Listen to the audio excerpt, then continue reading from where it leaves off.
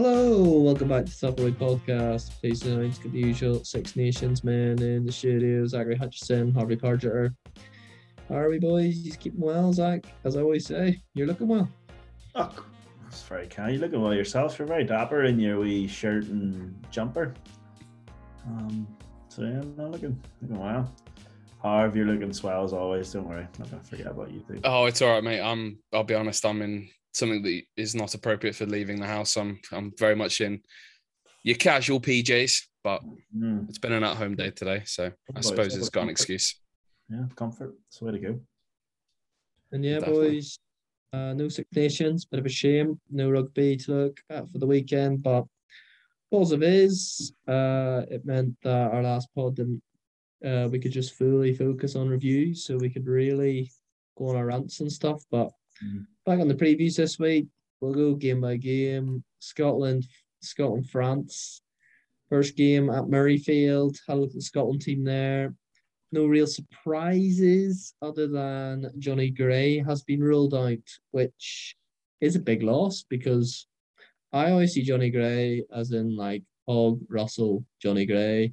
That's like the big boys, the spine. But low-key, Johnny Gray, he always misses out in those Lions tours. And I think the last two he's been rumoured for. Definitely the last one. But that is a big loss. He is Lions quality. Yeah, I mean, I don't think they'll miss him that much. I think Gilchrist is a solid replacement. Yeah, I mean, also Darge, first start, he was talked about in our preview pod. So he's kind of getting a first start, which is big as well. But I mean, I think for Scotland, it's just kind of keep same team and just keep going. I think it's the way to go. You just kind of pick yourself up and got to go again. No point making massive changes, and Gregor hasn't done that. Nah, just injury enforced. Like, there's no point in. Well, it is kind of broken, but don't think what's not broken. And that team put England away at home, and at Scotland at Murrayfield, we all know, are a different beast. I think that's the way we describe Scotland now. Scotland at Murrayfield, different beast. Could beat anyone in the world. Scotland away from home, hit and miss. But at Murrayfield, at France, I've touted this game for a while is the most likely one for France to drop points, as we say. I know Harvey are very anti Scotland beating France at Murrayfield, so I'll open up the floor to you. And your French friends are pretty much full strength. There's no real changes at all that French side. The usual halfbacks. That midfield now is starting to become no one's talking about no Vermi Vakatawa, the Six Nations. Like, nobody's discussing it because it just isn't an issue. We love depth chats. It's just not an issue. That back three now is starting to become the back three. That French team's become very settled. And when you get a settled side, you win trophies. Yeah, I think obviously the only slight difference is Mo Afana's out on the wing, isn't he? And Janty, or however you pronounce it, is back in the centre role. Who I think played the first round, didn't he? And he played really well. But I think I've got a bit of a soft spot for Mo Afana. I really like him. I don't know why. He's been in my fantasy team since day one as well for the Six Nations. And I just think this France side in general, like, I know we always mention that they're such an exciting side, but they've always just missed that one game. This is that game this year. It's the one to, like, potentially bring home the slam. It's the one that potentially settles this France side and actually is a proper test, because as much as this on Scotland, you are right. Scotland at Murrayfield are a different beast. And the backs for Scotland, there's been a bit of rotation in the pack, but the backs are very settled now. I think they almost pick themselves in a way. And that Scotland side is still very good. But for me, this France side, they look like they have it this year. They look like they have it all. They put off a very, very impressive Ireland side. And had an easy start to the Six Nations as well. And I think I can just see him doing it. I can see him beating Scotland. I think it's going to be a tough game, but I can see him beating Scotland at Murrayfield. And I think, I don't know. I just see it. Well, this is also, you got to remember, I think, as well, like, this is France's first major test. Away from home is what I'm trying to say. Obviously, Ireland was a massive test, which they passed. to get the win. But like we talked about it, just how we talked about it in the last pod, home field advantage is so important. So it will be interesting to see, because they have to now go away to Murrayfield and away to the Millennium, and all of a sudden it's kind of like these are tough games. So in some ways, like this France team is proven it's a solid team, it's settled, like you said, but also, as we know, it can be unsettled very quickly.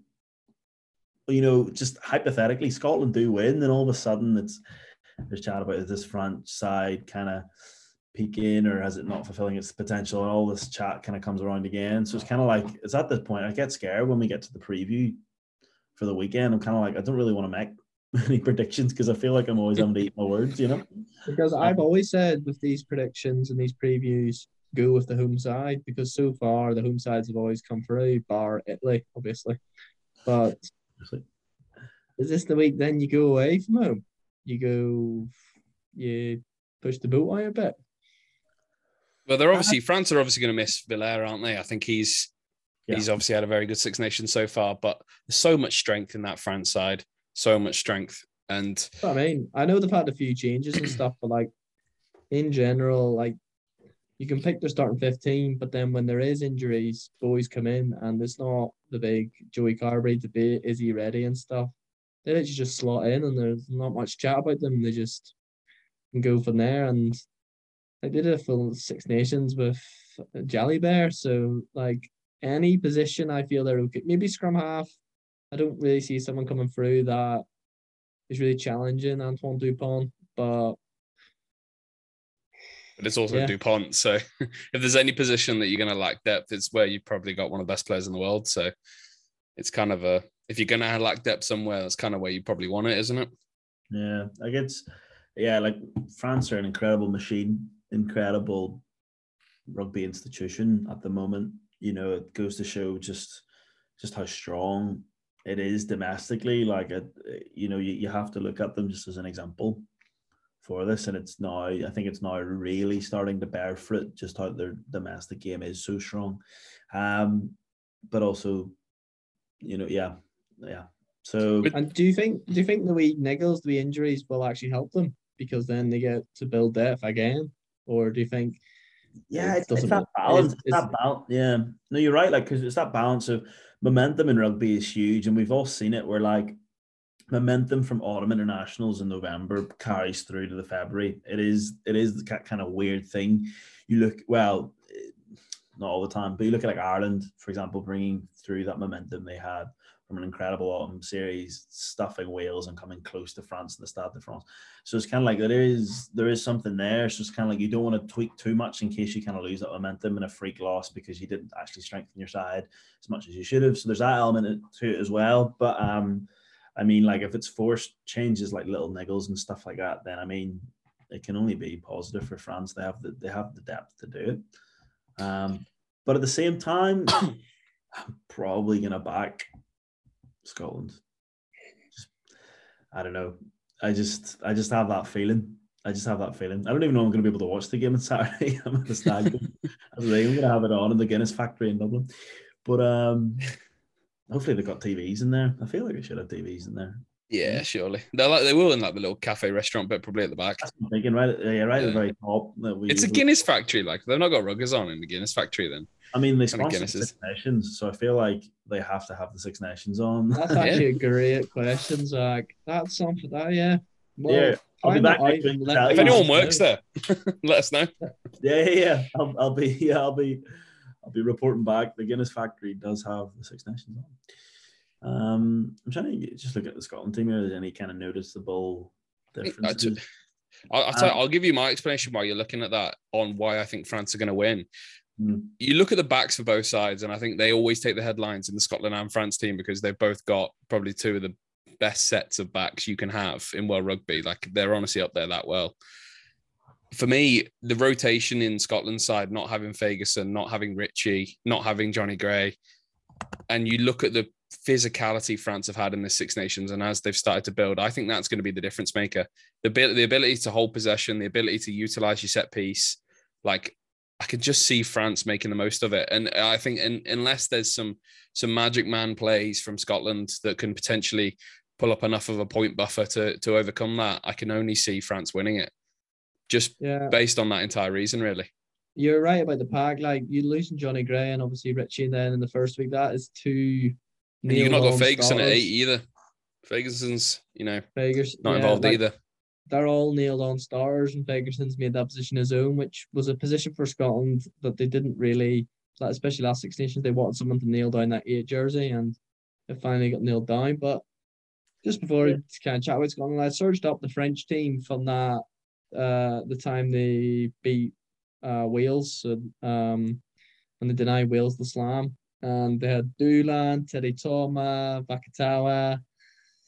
It is kind of interesting to actually look at that side, and it is amazing actually how much depth they have. And for any coach around, they need to look at France and how France, I know a lot of it's injuries, but how they subtly rotate and subtly change and subtly give opportunities. Like in that one there, and they had Jalibert at 10 as well. But no, it is very, and Charles Olivon, another one that's no one's really chatting about.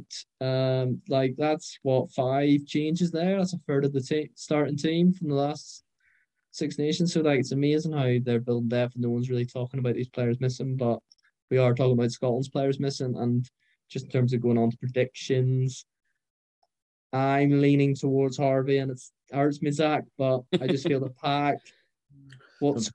Don't get me wrong, if these boys come in, I don't know much about kind of those new players that have come in, but if they come in and they show us why they will stop, like Richie and Johnny come back into the side, then Scotland can win. These boys need to hit the ground running and have a huge game. Like Sam Skinners and all need to go up another gear and really put Scotland not just as the plucky underdogs anymore, but we can overcome adversity with injuries and stuff. But I just feel the French depth beats the Scotland depth on this occasion. I feel the pack will get the better of them, and I could see it being a long afternoon for Scotland. Is that a 6-2 split on the France bench as well? Aye, that's Dylan what Dylan Cretin's a back rower, isn't he? Yeah. They went 6-2. They went 6-2 against Ireland as well. But I mean, my predictions: France by 15 and slam as well and truly on, and that's unlike me. I usually go for Scotland at Murrayfield. This French team's too good, Zach. It is, but like at the same time, it is one of those weird Six Nations. It's building to be one of those weird Six Nations. Honestly, I'm going Scotland. The key is going to be the start.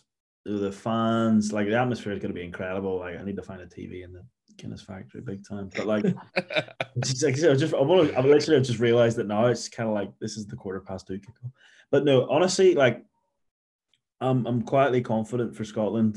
My quarter Scottishness coming out. I feel like if they can get a good start, get an early try, get an early penalty, kind of Watson turnover, and then put it in the corner, Finn Russell, and drive them all, and see what happens, and kind of put the doubters wrong about maybe the pack and stuff. You never know, but the key is the start. If France start like they did against Ireland last week and quieting that Murrayfield crowd, like you talk about home field advantage being key in the Six Nations, like that's it for France. Like they need to start well. Both teams need to start well, and it could be that thing where whoever starts well maybe wins the game. That's kind of where I'm going at the moment. I could be totally wrong, and to be honest, at this rate, as history goes, I'm probably going to be wrong. But I'm going to say a really tight game. I'm going to pray for some weather to play a part, which will deny France the bonus point try.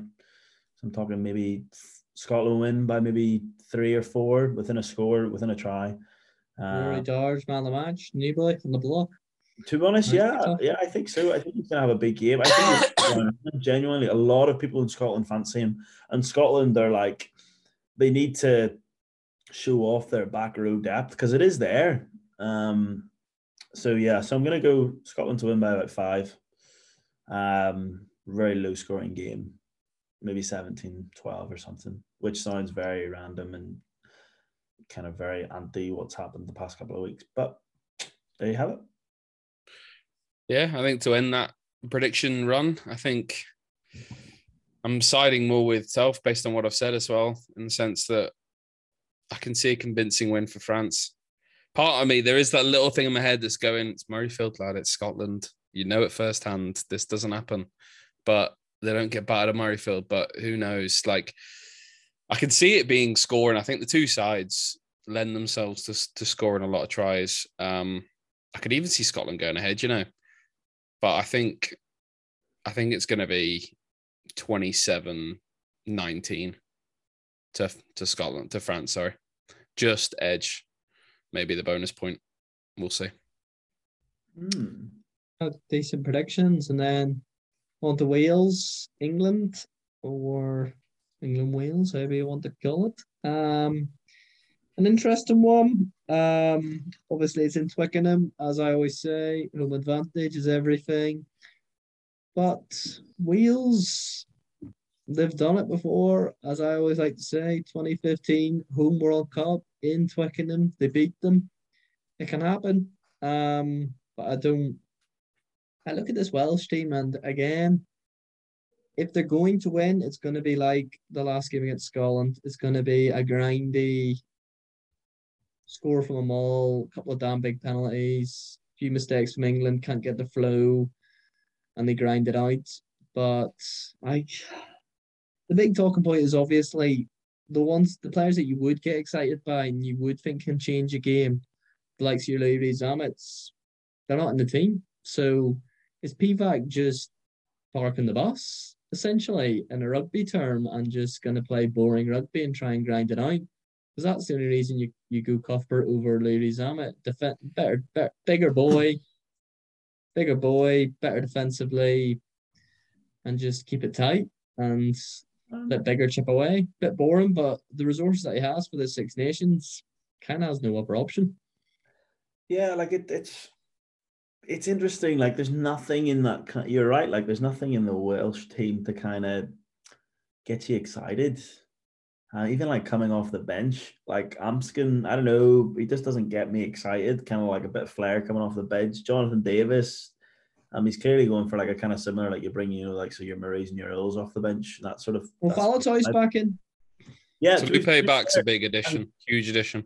Yeah, and to be fair, I think it was said, who was it by? Stephen Jones in the Times said that Faletau is the best 8 in the world. That's a big claim.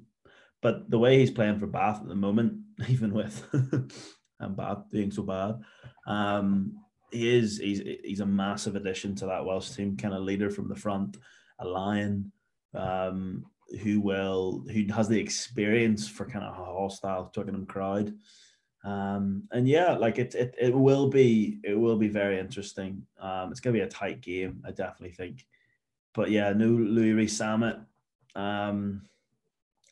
Yeah, I feel like it's a wee kind of Eddie Jones tactic from Wayne Pivac, kind of leaving him out. I think it's kind of like he's young. He needs, to be honest, he's kind of had it his own way. He's in that Welsh team last year, made the Lions squad and everything. He kind of needs maybe a bit of adversity to kind of bring him to another level, to another gear. Go back and pray for your region, and then we'll see. See what you're really made of. I don't know what you boys think on that, but that's kind of my thinking with it. Yeah, it was me and Harvey had a great discussion on it, and weirdly, Harvey was very pro Louis Zamet, and I felt like it actually affected Harvey. I thought he was going to cry about it. But I know Harvey's very passionate about young players and stuff, but we're kind of on the narrative of, they're always the scapegoat because they're never going to stay at that level at that age. Well, it's one of those. I think the way I summarized my argument when we were chatting about it was, we put these guys to a standard because they have these big breakthrough years. The likes of Jacob Stockdale, you can also bring into that fray, and you put them to this standard constantly. And then, you've got to remember the guy's still 21. Like, he's still a 21-year-old. It's just that he's now acting like a 21-year-old, or he's playing like a 21-year-old rather than the 28-year-old consummate 100-cap professional that we were seeing from him last year. Don't get me wrong, I still think he's got a massive impact, and I think it's probably more fitness related than anything that he's not involved, because you got to protect these players and you don't want them to, burn out quickly or get major injuries and then fall off the wagon, Jacob Stockdale. So I just don't know. I think Louis Zammit has still got plenty in him. I think he's got plenty of learning to do, and I think you need to just hold a little bit of leeway on these kind of players. He's got, we said it at the start when we were doing our previews for the entire tournament. This isn't a tournament that Wales need to prove much in. They had a cracking Six Nations last year. I think Pivac still got a plan for them, and obviously with the amount of injuries and how cursed they've been in terms of selection options in the Wales squad, why fight or why climb the mountain when there's not really a need to do it? So, there's no real way to stretch these players, and I don't think there's any need to do it. And I think he's just protecting him. He's bubble wrapping him a little bit, and I think he's trying to put the arm around the shoulder a little bit and say to Zammo, look, just build your confidence back up, because you don't want to knock these guys back. Playing in Twickenham when you're potentially not at the top of your game can be a make or break, and it's a cauldron to go into, and it could be huge. And maybe it's just it's wise management potentially. I don't know. It's hard to read into it all, and obviously we'd love to know their insights, but you'd never get it, even if you were one of the best interviewers in the world. And you kind of just got to assume and make your best guess. That's a very interesting point. However, I like that, because I just think Jacob Stockdale is the prime kind of example to kind of compare with in this case, because he was kind of in that bad. It was almost like allowed to keep having a bad run of form in the team. And rather with dealing with it, and I know that you said like Zammit could be more fitness related, but I think that kind of that rupture from the team is almost really helpful, kind of character building, etc. But at the same time, like putting the arm around the shoulder and kind of being like, look, let's build up a bit of form for club and then go at it again. It's also like to cross sport. Sorry for doing this, but someone mentioned yesterday about Anthony Elanga, the Man United youngster. And about the key attribute for youngsters is they're fearless. And when they're fearless, they just do things out of pure confidence. And there's no real, there's the classic phrase, class is permanent, form's temporary.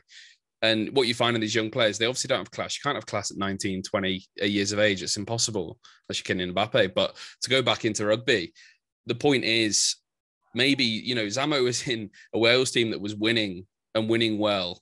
And he was playing well, and it was just positive last Six Nations. And maybe that just built off him, and he was just a fearless player. We saw him doing these crazy kicks, these crazy runs, having time, space. Whereas the actual fact is Wales have been dominated in possession almost every game they've played the Six Nations. They've been on the back foot for most of it. And realistically, that doesn't play towards a player like him because, he gets exploited. He gets criticised for his defence. And maybe that's something that he needs to learn at club level rather than trying to learn it at the international stage. The whole point is you're meant to have known these things, build your trade, know what you are before you come into the international stage. And maybe trying to teach him this defensiveness against an England side at Twickenham or against the France side or anything like this is just a bad way of going about it. So maybe, playing at Gloucester, build yourself up, come back when you're 23. The guy's got plenty of time and just cater him a little bit more to his needs for now. And when he becomes a more complete player, there you go. But you haven't killed him off beforehand by trying to make him into someone that he's not.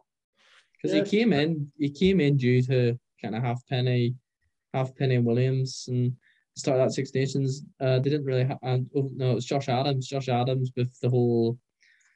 The COVID thing.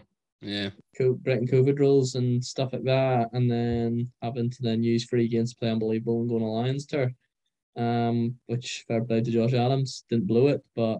Regained it, and Josh Adams on the wing again. We know what Josh Adams can do. He's the finished article. He is in his prime doing things, and I've always said Josh Adams is superior to Louis Zammit. It was interesting in the Will's preview pod.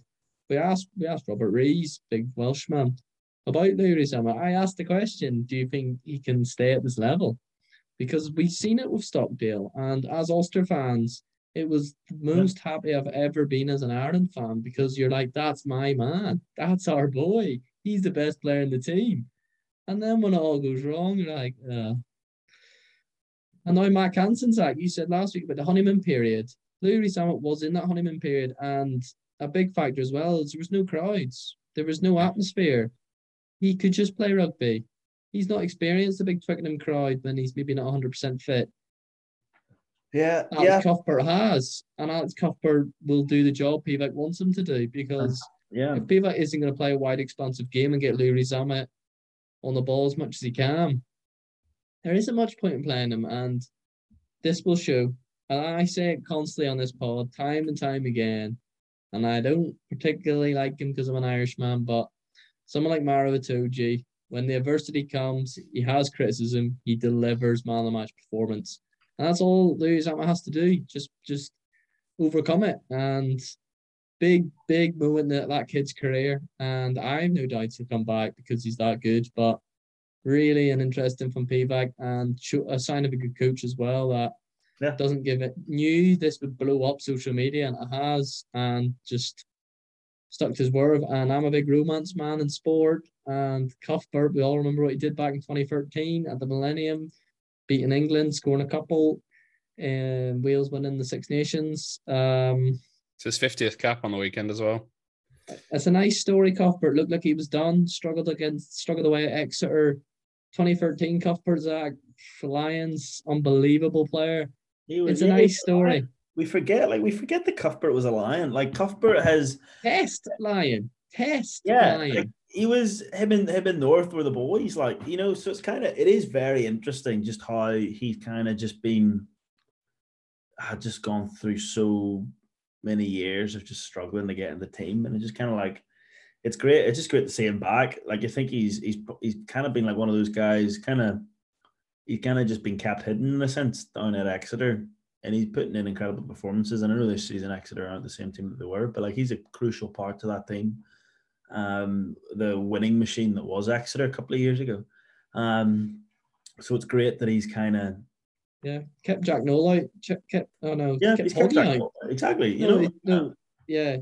Noel went into fullback and Cuthbert went on the wing for the Prem final, and Hogg was on the bench. And that whole thing, remember that whole for the Lions, Hogg's not starting for Exeter, that was because of Cuthbert. So the man's decent, and I'm chatting myself in now to a Cuthbert winning try, tweaking him and stuff, and I need to just focus on actual previews. So we'll get on to England, and they have the romance man who's back. And as annoying as it is as an Irishman, that man is incredible. But he has not played, and a fully firing, fit Manu Tuilagi is unbelievable. The question is he? And how is he the type of player that you can just throw him in and he gives you go forward man of the match performance? Do you, Tarv, you're nodding? Both of us. Manu Tuilagi is the guy you stick on the end of a play. He's not someone that needs to warm up to the style, the tactics, As long as he knows that Marcus Smith's going to be spiraling on that ball to him, or Slady's going to be spiraling on that ball to him, or he's going to be chasing something high and wide, the man will do his job. He knows what he's doing. Like, he's got thighs and hamstrings like tree trunks for a reason, and he's got one job to do, and it's grab that ball, drive hard, and get tries, and he'll do it. And I think he'll float well as well in that 12 spot. I think I can see a bit like what happened when we played Italy. Slade will kind of become that second 10, but then he'll go out wide a bit. It'll be very dynamic. You got Noel floating in as well. I could see Tuilagi stepping out wide. I could see him sitting in the 13 spot. It's dynamism. I love it. I can just see, I don't know, I'm getting really excited just looking at that, all those backs there. And Tuilagi just fits into it perfectly. We were saying it. We've been saying it the whole time. We need dynamic, powerful players in that backs. That's what England have been missing with, Anthony Watson and Johnny May both being out. Maybe Manu Tuilagi is your man. He's the guy who, sometimes you need that person that could just unlock the defense from the backs, and it's sometimes just doing it through brute force is the way you have to go. And he's your man, and he's always been that guy. And as long as he can actually stay on the pitch for a reasonable amount of time and not get injured in the first 15, 20, that's my biggest worry. I've never, ever even worried about Tuilagi having a bad performance. I'm getting worried that he's going to get into contact and cause himself an injury. And it's just hoping that doesn't happen.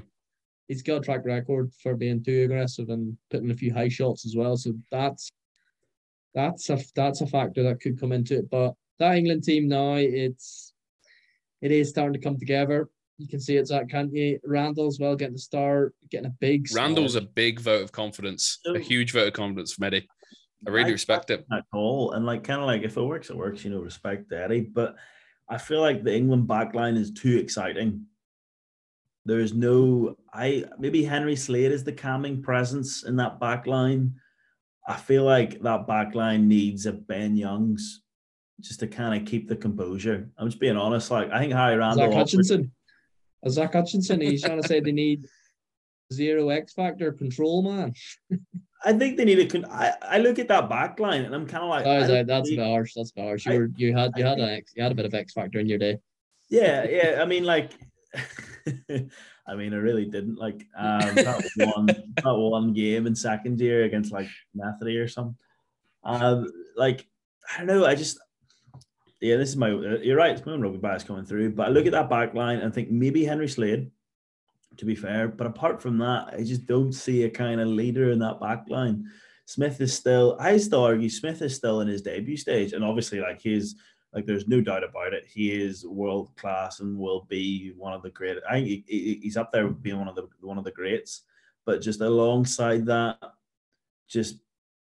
obviously, like, the last game he played was Italy, but it's Italy. Like, the last game he played basically was Scotland at Murrayfield. Having that kind of, I just think the experience coming back to Twickenham, playing a Welsh team which will be going for the win. There's no doubt about it. They will be confident and they will know that they have a shot. I just feel like starting with young. The Wales team that beat the team that beat England. I know Six Nations mass does not make sense, but yeah.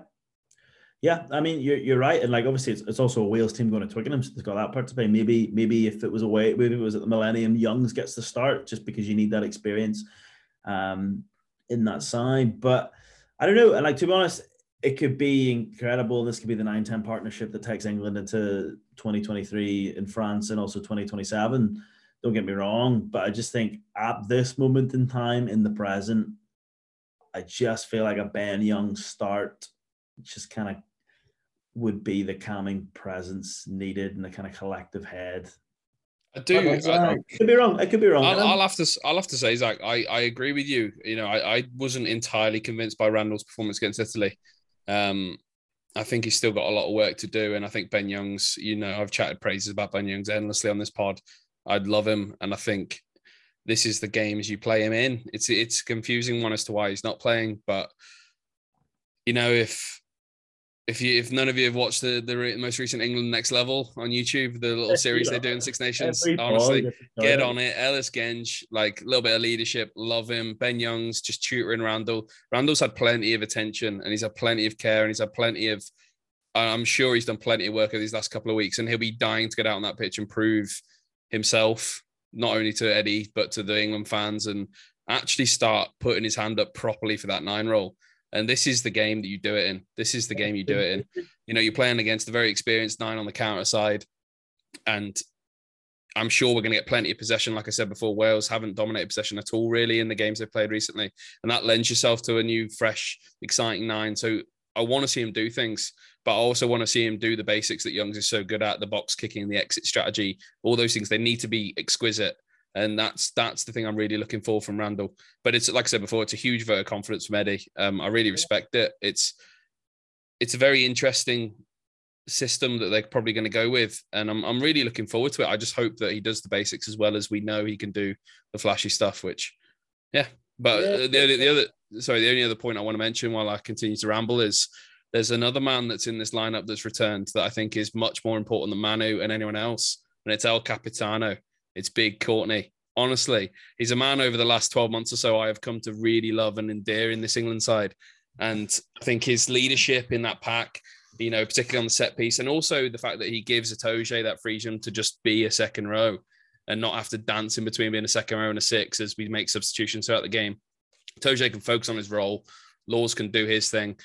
And Yule's in there as well, another calming, very experienced figure. It looks good for me. I think Ezekwe is showing that potentially he's not quite up to the level yet at international rugby. He had a few exploited moves and stuff against Scotland, and also not really Italy, but who cares? And Yule's, he's a quiet man. He's the librarian, but he does the job. He'll get you a 7 or an 8, and I'm really looking forward to that pack. I think Cowan Dickey back in the side as well. Definitely got a point to prove. I think Dombrat's still got a point to prove at 8. That 8 role is still very much up for grabs in the England side. I think that's going to be another very important thing to analyse in this game, particularly when you're playing up against Faletau. Dombrandt, plenty to prove. But it's a very exciting England side, it's very interesting. Yeah, you say about Laws, and I feel Curry's the type of character that you can take the captaincy off and he's not going to cause an issue. He's so young that, like we chat about Smith, I'm pretty sure Smith and Curry, like they're a year apart. Like there's nothing between them, if that. So I'm sure Eddie's yeah. communicated to him like Curry's the man in line. Curry's getting the captaincy, and Laws is not getting any younger. Like he's far from young. So my question to you, Harvey, is in terms of manifestation, if you had to close your eyes, are you seeing Courtney Laws lifting the World Cup in 2023? Is he that character for you? Good question. Well, that's good. The one point is if he lifts it, no one's gonna be able to touch it because the man's a giant. I've seen him in real life, but he's a huge man. Yes, but no, but yes. I don't know. Like that's a huge call to make. Jumping that far ahead, you know, like I said before, the man's not getting any younger. I don't even know if he's got the legs to last till the World Cup. I think what sums Laws up is Laws is the type of character, and this shows a lot. It's a really weird analogy, but Laws is the type of character that when he goes up to lift the World Cup, what am I chatting here? If he goes up to lift the World Cup, he's then pointing at, say, Farrell or whoever's vice captain and saying, you take one arm, and then they go, no, I don't want to do it. I don't want to do it. Well, and they both do one arm each. And there's not many of those that do it. This is the thing that I've loved about Laws, though, and this is why I've endeared to him so much, is he never screamed to me as this captain figure. He never screamed as this leader role. And it's only been since the Farrell injury that we've really seen Laws kind of step up. And I think you saw it a lot in the Autumn Internationals as well. The man is he leads by example in a way, but he's also, I don't know, it's hard to explain because he comes across as quite a quiet figure. But I just think his maturity, his experience, like the guy's been around for ages. He's been in this England side for over 10 years. It's a joke. And he's just, I think he's just got something that the others don't quite have. And I think, you know, that's not to discredit his play in open play as well. I think he's an extremely useful character. And I think 6 is his real role. I think he's been put into second row quite a lot, but I think 6 suits him a lot more. And yeah, I just think he's got it. It's hard to explain. I'm not a rugby analyst. I don't know the ins and outs of it all, but we just look like a better side when he's in it, and look more secure, look more organised. It's a cracking aggression. It's a cracking back line. Like this looks like if this England side does produce a performance against Wales, I can see them starting the next game as well. I think England's away to. No, they're not away to France. They're Ireland actually. I could see the same sort of team playing Ireland as well. Like it's the first time I look at an England side and I'm like, here, actually, you know what? This has real potential to get performances and to win games. And even like we harpered on even like, you know, about the experience coming off the bench and how this is the redefining the finisher. I mean, you look at this team, George, Marler, not really Ezekwe, Simmons, Youngs, Ford, Daly, like the majority of that bench are well-established international players who, well, I'm going to include Simmons, who can come on, you know, and kind of bring that experience as well if you're closing out a tight game against Wales, which I assume it will be. Prediction time, Zach. Come on. Points. Okay. I was going to go first. Sorry, I should have been more smooth there and just let on in. Prediction-wise, I'm going to go... Oh, my head says England, my heart says Wales. Just sorry, I can't check the bias. I think England's going to win. I think, you know what? Fair play to Eddie. I think he's made some big calls, which I think are the right calls. So I'm going to go England win. I'm going to say England win by maybe a try. 8 or 9 points. I think probably we're talking bonus points as well. But at the same time, if there was ever a team to beat England at Twickenham, Wales just have that something. Well, we can't keep saying this whole, but if there's ever a team to beat England, we can say that about Ireland now too. So that means literally everyone has a moment against England. Yeah, pretty much. That's just where England are at the moment, I feel. It's kind of like every team's going in there confident. You know, England are yet to put in a performance that says we are the big guns on the block. And is the fear factor gone, Zach? Is the fear factor? I think the fear factor has gone. I think they need to rediscover the fear factor, just being honest. Harv, I know you're shaking your head there. Harv, honestly though, with Billy, Mako, Tuolangi, when you're like, we can't stop this, we physically can't do anything. Like, I remember just being like, we're just gonna get bullied every week. Like, they're just too good. But now it is like the fear factor has gone, and don't get me wrong, my prediction's similar to Zach. I think England win by 7 just because Tottenham crowd and the experience off the bench and just that bit more depth and the return of some big players. But yeah, I'm gonna go like that as well. But you can wrap up and then give your own prediction. But I'll go England by 7. Wales happy enough if we LBP. 32-14 to England. Let me just remind you both that the last 2 times we played Twickenham, we battered Australia and we beat the best team in the world. Like, that wasn't long ago. And this was a very similar side to what's playing. I don't care what you say. This is the first time in a couple of years we're going to have a full Twickers out there watching these boys, cheering them on. And let me just remind you again, the last time we played in Twickers, we beat the best team in the world. And we're playing Wales. No disrespect to you lads, but we're going to batter you. It's 35-14 or whatever I said, and I'm sticking with that. And that's what's going to happen. God's honest truth. There you go. Write it down on paper, stick it in the bet slip, and you'll be winning a lot of money. That's what's happening.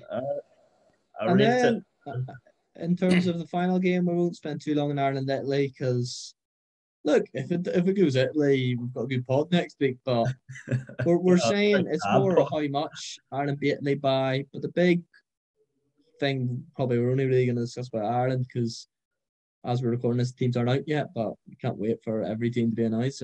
Or as you guys out there, have only got 24 hours to listen to the pod. So apologies, only 48 hours. But diehards will listen to these. And let us know if you have. Or listen to it afterwards and make us look all like idiots when the results are out. But the chat is Johnny Sexton's going to be involved. Is that the wrong thing? And why, again, are we talking about Johnny Sexton? Yeah, well, I mean, I'm hoping, I'm going to the game on Sunday, so I kind of hope when Sexton starts, just from the point of view, like, could be one of the last times I see him play in person. So kind of like I want to see Sexton. It's that balance where like there's that momentum and rhythm you need just in international rugby, especially in Six Nations. Like, and he's kind of been stop-start with injuries and things like that over the years, and then even against France. So it could be more of that. Just like he needs to find rhythm against Italy, so then he can in 2 weeks when they're playing England, that could well be the factor. But the argument is Joey Carbery was phenomenal against France in Paris.